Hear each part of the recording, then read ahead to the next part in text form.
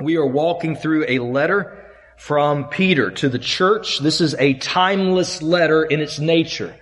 And what I mean by that is it was a letter that was written in the first century to a group of Christians scattered throughout what is today Asia Minor. But it is also for us. In God's providence, He has established that this letter that was written would mean for us what it meant for the readers in the first century.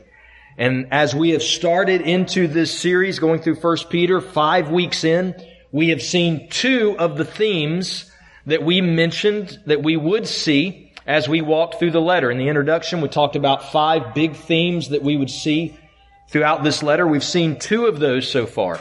The first one is the work of God on behalf of His people. It's very clear as Peter has opened this letter.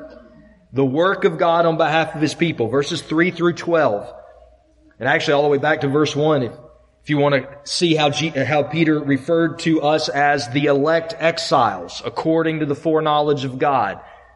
And we are the chosen exiles, the chosen aliens, according to the foreknowledge of God. He has caused us to be born again. He has given us an inheritance. And not only has He given us an inheritance, but He keeps that inheritance for us in heaven, and He keeps us so that we will one day arrive to receive that inheritance. This is what God has done for us.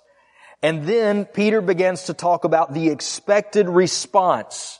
When you know what God has done for you, when you know the work that He has done, you respond. What is the response to His work?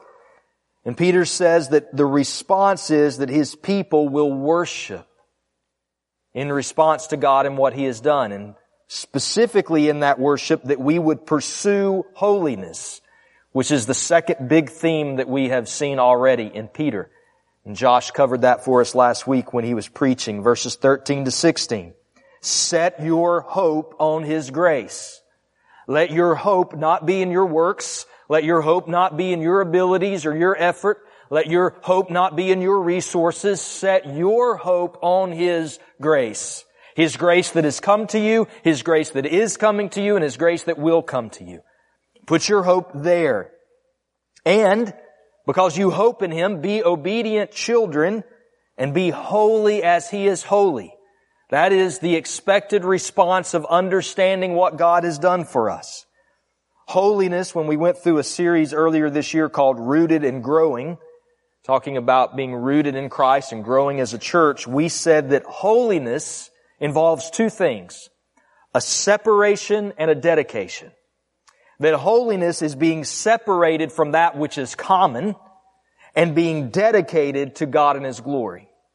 It's being separated from placing your worship on created things and rather being dedicated to the worship of your Creator, of God.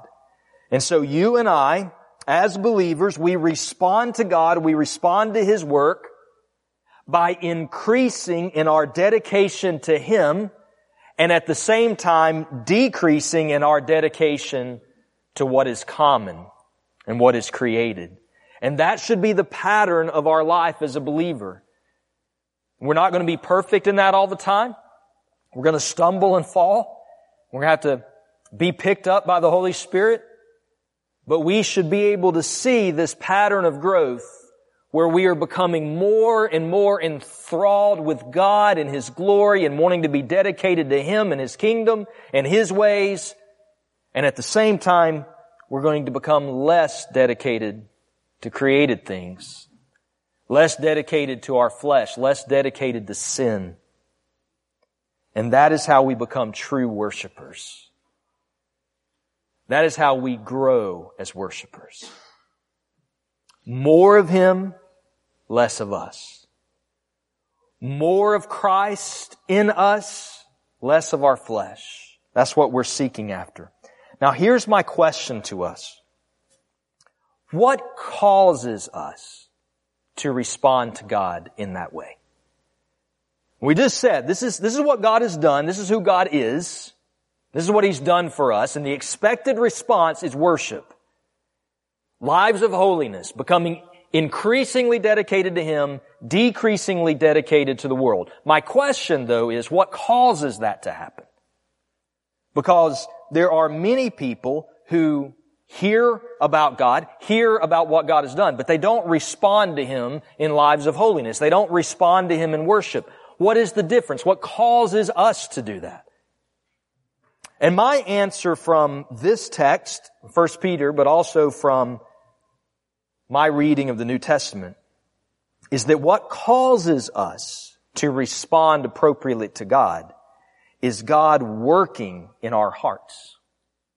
He works in the hearts of those who, as Peter said, call out to Him or appeal to Him as Father. And He works in our heart to cause us to respond appropriately. It's not just by our effort. I say this to us a lot. It's not because we've arrived at some higher, more intelligent plane than other people. It is because God is doing something in the hearts of those who appeal to Him as Father. And I think it's a very specific work. I think from what we see in 1 Peter, God is stirring in us two profound emotions toward Him. So let's look at this life truth together. For a Christian, fear of God and love for God are harmonious gifts of grace. Fear of God and love for God are harmonious gifts of grace. These are the two profound emotions that I believe God stirs in the hearts of His people, and that is the difference maker in how we respond to God and His works versus how those who do not know Him fail to respond to Him and His works. If you are familiar with one of the great Old Testament passages about future salvation, it's in Ezekiel 36. And it's a place where God very clearly states, here is what future salvation is going to look like. The salvation that you and I enjoy today. Here is what the new covenant salvation is going to look like. And in Ezekiel 36, and if you haven't read that or haven't read it in a while, I encourage you to write that down and read that sometime today or this week. But in Ezekiel 36, God says, here's what I'm going to do in the new covenant. Here's what I'm going to do in future salvation, what we enjoy today. I am going to remove from my people their heart of stone. Now I want you to think about a stone and a rock. And if you have a heart like a rock, it means it's unfeeling, uncaring, not moved, not emotional. To have a heart of stone, a hardened heart, means you don't respond to God. You don't respond to Him in fear. You don't respond to Him in love. You don't respond to Him. You have no emotional response to anything that God has done or is doing. And God says in the new salvation, I will remove that heart of stone and I will replace it with a heart of flesh. The opposite of having a hardened heart, a soft heart. A heart that does respond. A heart that is caring. A heart that reacts to what God has done. And furthermore, God says, I will place my Spirit inside of you and move you to follow my commands. That's the new covenant salvation. God does heart surgery. We're born again. He takes out our heart of stone. He gives us a heart of flesh. He places His Spirit in us and He moves us to follow His commands. And that new heart and that new spirit are gifts from God. And from that new heart and that new spirit, you and I have new emotions. From the heart, which the Bible calls the wellspring of life, everything you do, every way that you respond to God comes from what's in your heart. Every action comes from what's in your heart. Every word that comes out of your mouth comes from your heart. And God grants us heartfelt emotions toward Him. One of those emotions is love. Remember in 1 Peter 1, verses 8 and 9? Though you have not seen Him, you what? You love Him. Though you have not seen Him, you love Him. Though you do not see Him, you believe in Him, and you rejoice with joy that is inexpressible and filled with glory. One of the emotions that God gives us is He causes us to love Him with great joy. To love Him with gratitude in our hearts. When we talked about verses 8 and 9, we said that our ability to love God, whom we have not seen, is because God loved us first. Because He has poured His love into our hearts. That's what the Word says.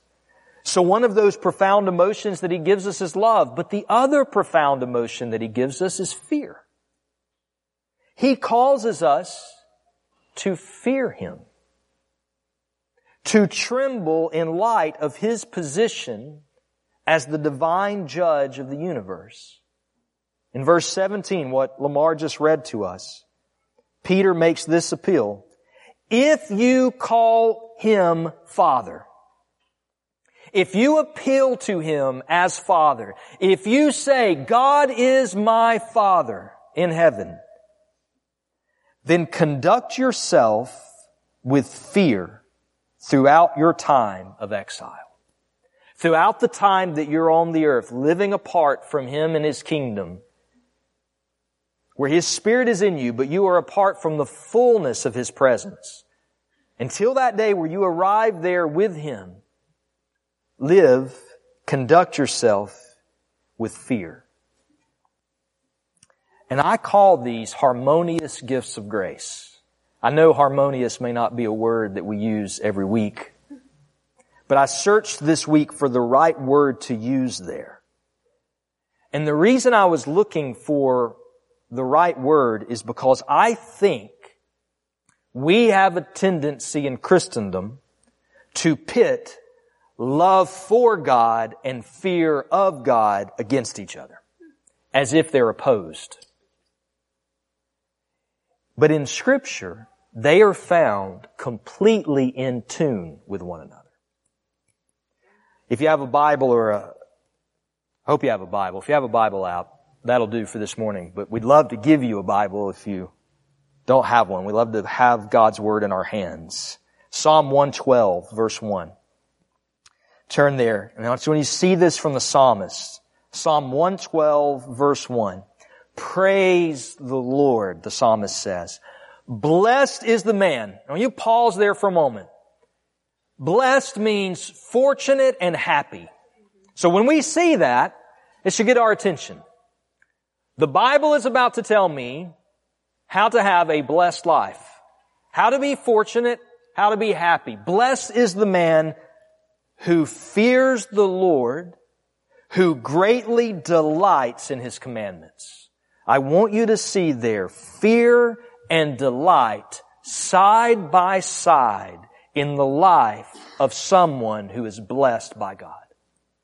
Not opposed, not in opposition to one another, but side by side as harmonious gifts that God gives.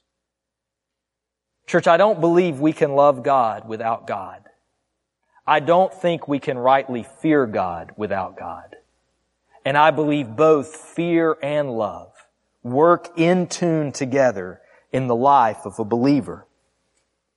And the reality is some of us only really know how to relate to God through love. It almost seems wrong to talk about we should fear Him. Some of us have the mindset that the fear of God was an Old Testament concept, which it was. But we might be surprised that it is also a very profound New Testament concept. We know these majestic passages that say God calls us friend, which He does. That He has adopted us as children, which He does. Where He has given us forgiveness, which He does. But when we start talking about God's wrath against sin, it throws us off. Now, on the other hand, there are some of us who only know how to relate to God through fear. Based on how we were born or raised, or maybe churches that we were in, or concepts we were introduced to intentionally or unintentionally, we only understand the idea of fearing God. And the thought that God would love us, delight in us, that His Word says He sings loudly over His people, we don't get it. That doesn't resonate with us. Some churches in Christendom tend to focus on one or the other.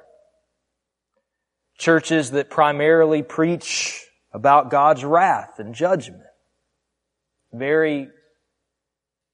not very often mentioning His love and His grace and His delight in His people. And on the other hand, there are churches that tend to focus on God's love and His patience, and they rarely mention His wrath and His judgment. My goal this morning is not to call us to balance. I'm not saying here, hey, if you're 75% relating to God in love, you need to bring your fear up a little bit so you can be 50-50. Or opposite. That's not the goal. That's not what I'm wanting to present to you this morning. What I'm wanting to do is expose in the Scriptures that love for God and fear of God are not inconsistent, and they are harmonious realities in the heart of a Christian. That they are in tune together. Harmonious means free from disagreement. Harmonious means creating a pleasing and complete wholeness. I'm not wanting you to be a balanced Christian. I want you to be a whole Christian. I'm not looking for you to be a balanced worshiper. I want you to be a whole worshiper. And a whole worshiper understands that the gifts of fear and trembling before God and the gifts of love and delight in God are together in our hearts. They're harmonious. We believe both. We embrace both. Some of you this morning, some of us, we may not have this wholeness because we've been taught or we've learned to only relate to God one of those two ways. I want today, and I've prayed this week that today would be helpful to you and corrective to you. We are blessed. We have a blessed life. We are fortunate and happy when we embrace both. Because both the fear of God and the love for God are biblical indicators of fidelity and worship. That we are genuine worshipers. When you think about corporate worship for a moment, what we do when we come here, when we gather as Christians, there should be times where we are singing and praising and praying from our hearts that are thankful and overflowing with love for God. And there should be times where we are bowing and kneeling and praying, trembling at His Word. And our lives of worship, lives of holiness, should see both of these realities. That we love Him supremely and we fear Him only. And it creates a melody of soul that allows us to live in a way that is pleasing to God and builds us up. So before we drill down into Peter's exhortations this morning, I want to take a moment to consider the nature of the fear of the Lord. Because a few weeks ago we talked about the love for God that He pours into our hearts. So I want to talk about, for a moment, the nature of the fear of the Lord and why it's helpful to us. Why it is helpful to us. So, for a believer, and again, I'm talking about for Christians. We're not talking about for those who haven't come to know Him yet. Someone who does not know Him yet through Christ cannot know the fear of the Lord as He calls us to fear Him. They can only know terror and terror ahead. Before a believer, the fear of the Lord is not mere respect. It is not mere respect in your notes. I think, and I understand why preachers do this, because this is a difficult concept to teach. I prayed much yesterday that I would not say anything or do anything to cause someone to think wrongly about God. That's the last thing that I want to do. I want to help us think rightly about God. But I think many well-meaning preachers, when we get to the fear of the Lord, tend to say, well, that means reverent. Be reverent. Have reverence for God or have respect for God. The problem with that is I think it ignores the language, because fear means be afraid. It doesn't just say honor God. There are passages that tell us to do that. It says fear God. Be afraid of God. Now, how does that work in our lives? I want you to see this. Matthew chapter 10. Again, if you have a Bible, go to Matthew 10 for a moment. Matthew chapter 10. Let me set the stage. Jesus has called his 12 disciples to himself. He's getting ready to send them out on mission. And he tells them, I'm going to send you out, and I am going to give you authority over unclean spirits to cast them out, to heal every disease and every affliction. And he gives them this kind of long instructions on what to do as he sends them out. And I want you to see what he says in start in verse 25. He says, it's enough for the disciple to be like his teacher and the servant like his master. If they have called the master of the house Beelzebul, how much more will they malign those of his household? So just pause there. Jesus is saying, look, they've called me Satan for what I'm doing. So, understand they're going to call you that.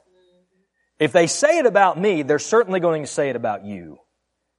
But then look what he says in verse 26. Have no fear of them. For nothing is covered that will not be revealed, or hidden that will not be known. What I tell you in the dark, say in the light.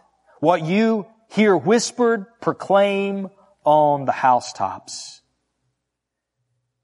Do not fear those who can kill the body, but cannot kill the soul. Pause there. I think we would expect Jesus to say that. They're going to malign you. They're going to say bad things about you. They're going to persecute you. They did it to me. Don't fear them. All they can do is kill you. But then look what he says. Rather, fear him who can destroy both soul and body in hell. Jesus said this to his disciples. Don't fear man. Guys, listen. The worst they can do is kill you. They'll end your earthly life, and you will go and be with your Father in eternity.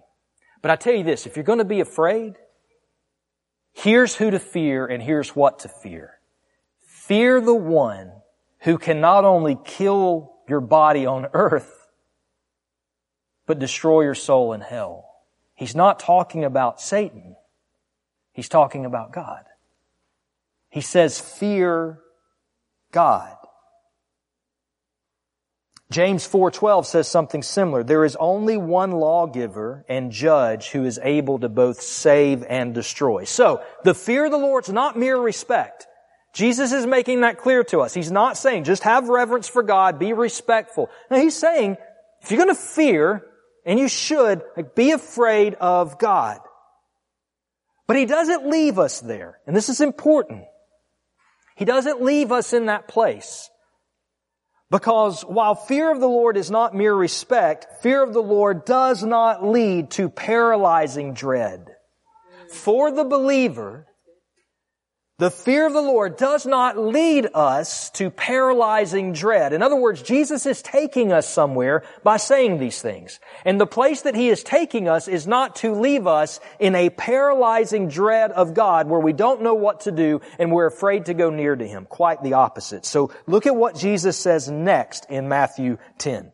The very next verse, verse 29. He says, "Are not 2 sparrows sold for a penny? And not one of them will fall to the ground apart from your Father. But even the hairs of your head are all numbered. Fear not, therefore. You are of more value than many sparrows." Right after Jesus says, my followers, disciples, first century disciples and disciples of 2021, don't fear man. Don't fear man. Fear God. But know that the fear of God is to lead you to His compassion and His love, that He greatly values you. Pennies were minuscule, unimportant almost, values of money. And we kind of understand that today. I remember my dad, I can just vividly remember being in the Walmart parking lot in Roebuck 30 years ago and walking to the car, stepping over a penny, and my dad saying, "What are you doing?" And I said, "What?" And he said, "You didn't pick up the change." I said, "It's just a penny." And he said, "It's money. Pick it up." I still just remember that.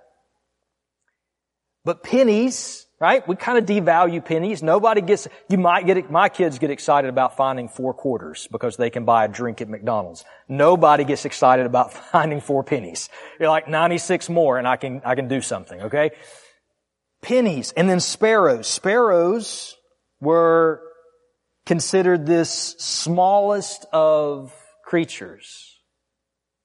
Jesus is saying, God is sovereign over the smallest of things and the things that you would overlook, the smallest of details. There is not a bird on the earth that falls to the ground without God's knowledge. Anywhere in the world, right now, a bird is flying somewhere and it falls to the ground. It hits something, falls to the ground. God knows about it. And then Jesus said, "Do you not believe you're more valuable than a sparrow to your Creator?" Don't fear man. Fear God and know that He has chosen you and loves you. This is the same thing Peter said. You are chosen exiles. Know your value. Know your identity. Know who you are. You have been chosen as a believer by the Creator of the universe. The fear of God buries all other fears. Because every other fear is a lower fear. If you belong to God, what is there to be afraid of, the Bible says? Ultimately, the fear of God grants you courage. Because Jesus says the only thing you should fear is God. So be bold and be courageous because God has you. Because you are His. Nothing happens in your life without His knowledge. If He knows what's happening in the life of an unnamed bird, He knows what's happening in your life. So be of good courage. Paul said in Ephesians 3, in Christ we have boldness and access with confidence through our faith in Him. The fear of the Lord is not mere respect, but it does not lead us in paralyzing dread. Every analogy and illustration that we can use to try and explain spiritual things will fall short somewhere. But the best example I can think of is my own dad. You guys have heard me talk about him before. Passed away 16 years ago. I loved my dad and my dad loved me. He was not a godly figure. He confessed Christ, but he greatly wrestled to walk with Christ. But I never doubted he loved me. I never doubted he was proud of me. I never doubted if he wanted to spend time with me. Like I knew that. We were best friends. But there was no person I was more afraid of than my dad. And it wasn't because he was abusive or violent. I wanted to please him. I wanted to have his pleasure. And I would have rather have listened to my mom give me a tongue lashing for 4 hours than my dad give me one for 2 minutes. God is our good, gracious, heavenly Father. Father is the most common term the New Testament uses to describe our relationship with God. And in Christ, God's wrath against us has been satisfied, and He delights in us, and we delight in Him. Yet He remains the awesome, majestic, holy God of the universe to whom we are accountable for our lives. And it is only by His grace that the fear of God and the love of God can harmoniously exist in our hearts. That we fear Him appropriately, but that fear draws us into Him and gives us courage. What does the fear of the Lord do for us? 4 things in your notes. I'm going to stop and say something about each one of them. It brings us to repentance. The fear of the Lord brings us to repentance. Romans 3 talks about how among those with hardened hearts, Romans 3 says there is no fear of God before their eyes. But for you and I, we have experienced what Romans 2 verses 4 and 5 says is the riches of God's kindness. The riches of His kindness is meant to lead us to repentance. So when you and I stand in awe before God, the divine judge of the universe, God draws us to Himself. You might say, but it is His kindness that leads us to repentance. It is. And the fear of the Lord is what helps us understand the kindness of God. If you don't understand the position that you have earned before the divine judge, you'll never understand the kindness of His riches that had invited you in to be His child. So the fear of the Lord brings us to repentance. The fear of the Lord deepens our worship. The fear of the Lord deepens our worship. Romans chapter 5, verses 7 through 11 talks about how while we were still enemies, Christ died for us. We were enemies of God, and Christ died for us. Romans chapter 5 says that we are saved by Christ from the wrath of God. We are saved by His life because we were enemies. We were under His wrath. Those are fearful things, but now we have been saved. In the end of Romans 5, 7 through 11, verse 11 says, now we rejoice in God through Jesus, through whom we now have received reconciliation. Our joy as Christians in God comes because we know God has reconciled us to Himself. The fact that we need to be reconciled means we had separation from God. We had a reason to be afraid. And His wrath, and we were enemies of His, but now Jesus has reconciled us. So the fear of the Lord brings us to repentance. It deepens our worship.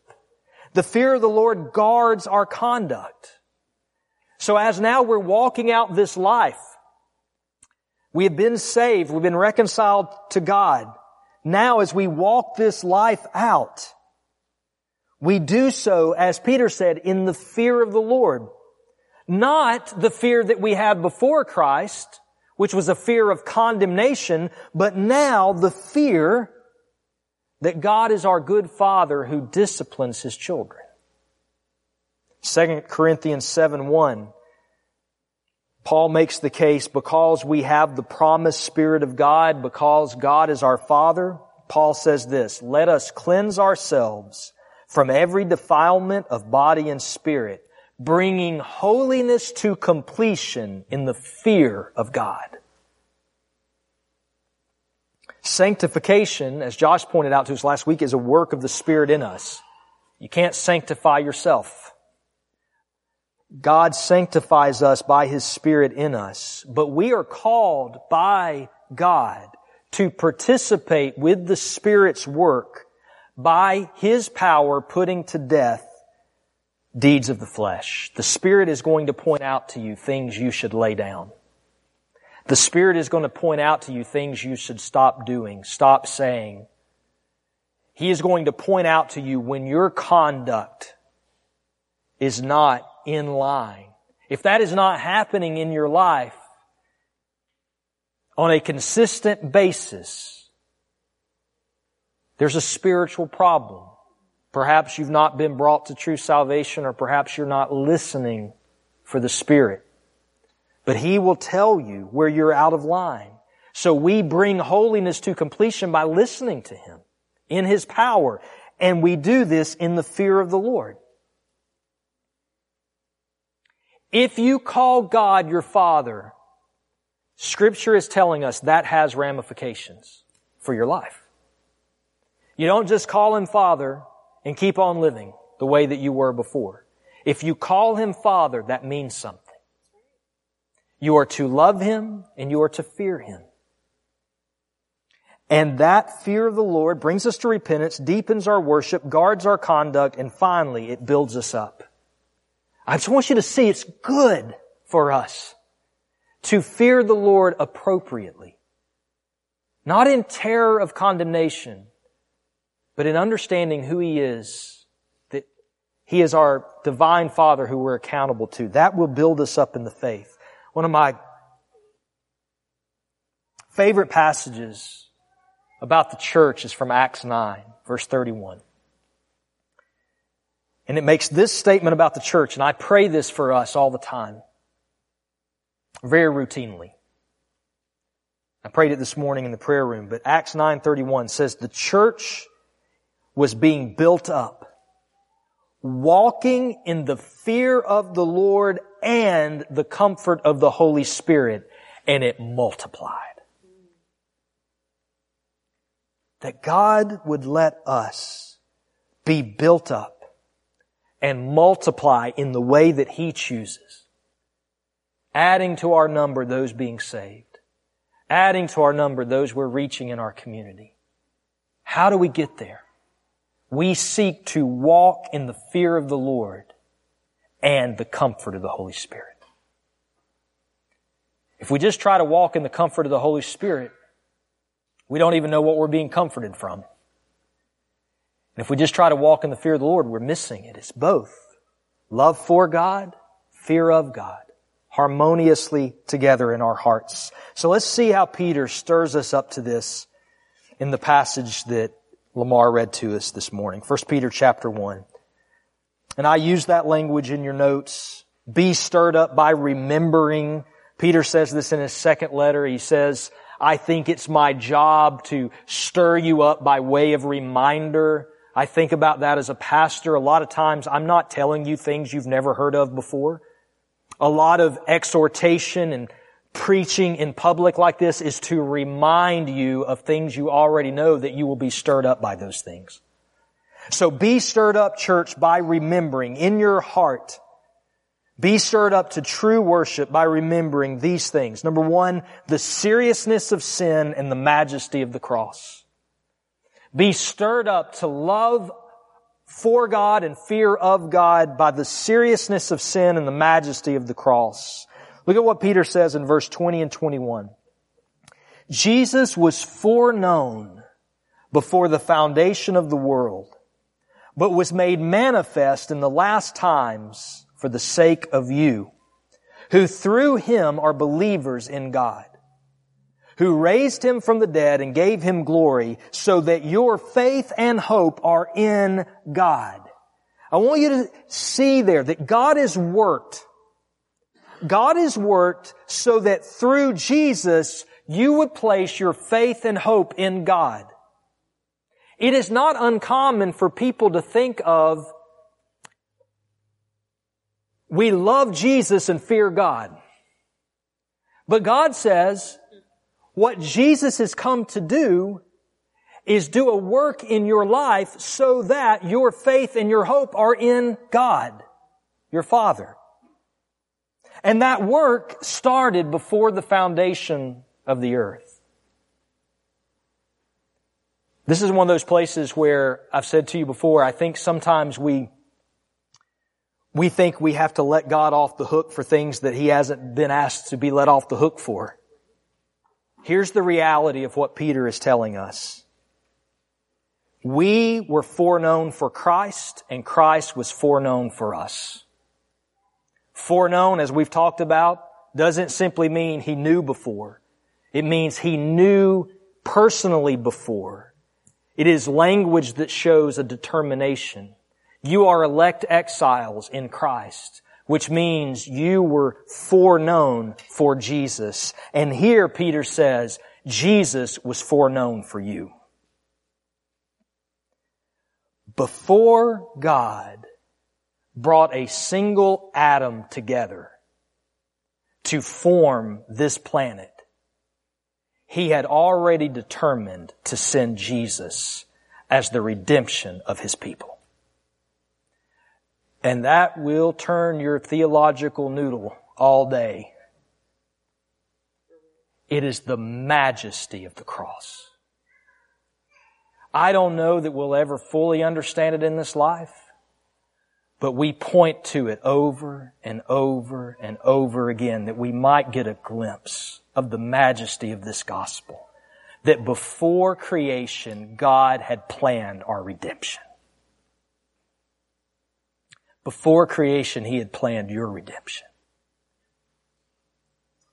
We see the majesty of the cross. We see the seriousness of sin. That leads us to the next reminder I want us to be stirred up to.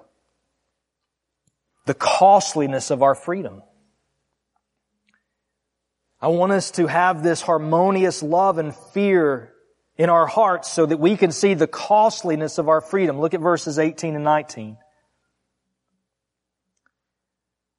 He's already told us to conduct ourselves in fear throughout our time of exile. Verse 18, knowing you were ransomed from the futile ways inherited from your forefathers, not with perishable things such as silver or gold, but with the precious blood of Christ, like that of a lamb without blemish or spot. You were ransomed. That language is intentional. It means you were purchased from someone you were a slave to by a price and set free. You were a slave to the futile ways you inherited from your forefathers, but you were ransomed. There was a price paid for you so that you could have freedom, and that price was the blood of Jesus, which we sang about just a moment ago.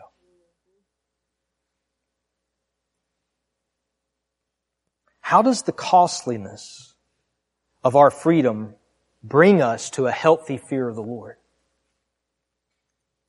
Because it reminds us to not be careless with our religion. It reminds us to not be careless with what we have been given. It means that we don't treat it lightly. We don't act like church and following Christ and living in community and being obedient is something we add to our life, like going down to the Y and getting a membership. It's not one thing we do, it's everything. It's everything. In Him you live and move and have your being. In Him eternity is in your heart. In Him you have promise of reward. Why? Because He ransomed you. I can't even come close. One day I will tell Jack about the precious family heirlooms that I sold to put money toward his adoption. One day I will tell of people to him in this church who gave us precious items that belonged to them that we could sell so we could have money to purchase his adoption. That doesn't come close to what it cost God to ransom us. The blood of His Son. And not only does that give us a place to not be careless with the gift of grace, but it also does this. It assures us we will be free. He did not waste the blood of His Son. Will you be free from the sinful ways of this life that we've inherited from Adam? Yes. And more specifically, some of us may struggle with generational sins. Generational sins that we see passed down in our family. Will we ever be set free from those? Yes. Because God does not waste the blood of His Son. Even right now, you may not be walking fully in that freedom, but you are assured it is yours. Keep pressing. Don't give up. Don't give up. Don't give up. The costliness of the blood of Christ promises your freedom. The fear of the Lord teaches us this. Be stirred up to remember the seriousness of sin, the majesty of the cross, the costliness of your freedom, and the certainty of accountability. The fear of the Lord reminds us of the certainty of accountability. Verse 17. If you call on Him as Father who judges impartially according to each one's deeds. God is our judge. Here's the question. How does God look at people who have been justified and say you will be judged? Because being justified means you've been declared not guilty. So I go back to what we've already said. In Christ, you are eternally not guilty of your sins. You'll never be condemned of them. But you will still be judged by giving to Christ an account of your life. He is judging us now. If you are in an unrepentant sin as a believer, if you know that God has called you out of a sin and you are refusing to repent of it, understand He is your good Father who will discipline you. And discipline is not pleasant. And it may hurt. He will do that because He loves you. And He will not leave you in that sin. But that fear of a loving Father who disciplines us should remind us of our accountability to Him. And then secondly, He will judge. There is a day coming according to the Bible. I'll point to 2 Corinthians chapter 5, verse 10, that says, we must all appear before the judgment seat of Christ so that each one may receive what is due for what he has done in the body, whether good or evil. One day we will stand before Jesus and we will give an account. And we will be rewarded or we will lose reward based on what we did. Our works don't impact our salvation. Grace is a gift, but our works do impact eternity. In that day we give an account of our lives to Christ. So be stirred up by remembering the certainty of accountability, and then finally, be stirred up to the necessity of witness. Be stirred up to the necessity of witness. And that is coming from 2 Corinthians 5. Let me read it to you again. I'm going to read verse 10 that I just read, and I'm going to read the next verse in verse 11 in 2 Corinthians 5. Actually, I'll read verse 9. We make it our aim to please Him. That's the description of the Christian life. We make it our aim to please Him. For, or because, we must all appear before the judgment seat of Christ, so that, here's what's going to happen, each one may receive what is due for what he has done in the body, whether good or evil. Therefore, verse 11. So because of this, knowing the fear of the Lord, we persuade others. Because you and I know the fear of the Lord, that one day we will give an account and every person will stand before Christ. That fear, because we know that fear, we go and we persuade others to be saved. We persuade others to come to know Christ. We persuade others for the gospel. I mentioned that podcast earlier, like how do we do that? It's a great question. We are called to it. We are called to persuade others. Sam, you guys can come up. I want to say to you this morning, even as there's movement in the room, but if you're in this room, or if you watch this later on replay, if you are not a believer, I want to speak directly to you. And I always say this. I'm not saying if you haven't been in church your whole life. I'm not saying if you're not religious. That is not the same as being saved. I'm saying if you are not a true follower of Christ who has a love for God and a fear of God in your heart, I want you to know that you are relieved from the fear of God's wrath by looking to Jesus. You are released from the fear of God's wrath by looking to Jesus. So look to Him today. 1 John chapter 4 verse 18 says, perfect love casts out fear. Talking about the fear of eternal judgment. So look to Jesus today. And then the only fear you will know is the right and appropriate fear of a loving sovereign Father who disciplines us for our good. And that fear lessens every other fear. Because no one can touch you without His permission. He is your Father. If you're in this room and you have a child, and you go somewhere with them and they're standing next to you, no one gets to your child without coming through you.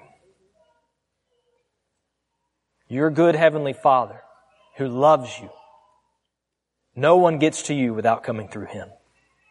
The only fear you have in Christ is the appropriate fear of God because you are His. We're going to end by singing in worship. I want to invite you to sing. Sing to the Lord. Sing to the one who is the author of this majestic gospel. Who has foreknown you for Christ and foreknown Christ for you. And this morning, if you have a stirring in your heart to come to Christ, please do so. Follow Jesus. And you can pray where you are. You can come up here and pray at the altar if you want. I think that's what we're about to sing about. But my one word to you is please don't leave here today without talking to someone about what Jesus is doing in your heart. Come and see me and come talk to Nick. If you come to me, I'll get your information and we'll talk later today or this week. Follow Jesus. Be baptized as a profession of faith in Him publicly. And then grow in your faith. If you're here this morning and you know that you belong to Him, but you also know you're not walking with Him. You're out of wholeness. You don't love Him as you should. You don't fear Him as you should. Come to Him and confess that. Ask Him to make you whole in your heart. If you want someone to pray for you, they will. I'm going to ask Rob and Eric if they will come over here to the side. Rob and Eric, they will be here. And I'll join them in just a minute and you can come and ask any of us to pray for you, and we will. About anything in your life. Any place you need wholeness. This is not just the last thing we do before we end the service. It is appropriate to respond to God's Word. Father, I pray today that by your Spirit you would help us to have the cause of response. Touch our hearts that we may love you and fear you appropriately. That we may delight in you, knowing you delight in us. And that we may tremble at your word, knowing you are a divine Father. And then give us responsive hearts of holiness. Make us into true worshipers. God, if that means today you bring someone to salvation, please do so right now. Take the veil from their hearts and their eyes and cause them to be born again and confess you as Lord. God, for those of us who may be wandering from you, who may be trying to live in two worlds of love for the world and love for you, would you call us to repentance today? To come to the altar and pray and receive wholeness in fear and love of you. God, I pray today that by nothing I have said, that it would be harmful to how people view you. I am just a man. Would you please cause us to see you clearly today, to know you that we may worship? Would you cause this church to walk in the fear of the Lord and the comfort of the Holy Spirit, that by your grace we might multiply for your glory? Build us up, God. In Jesus' name, amen.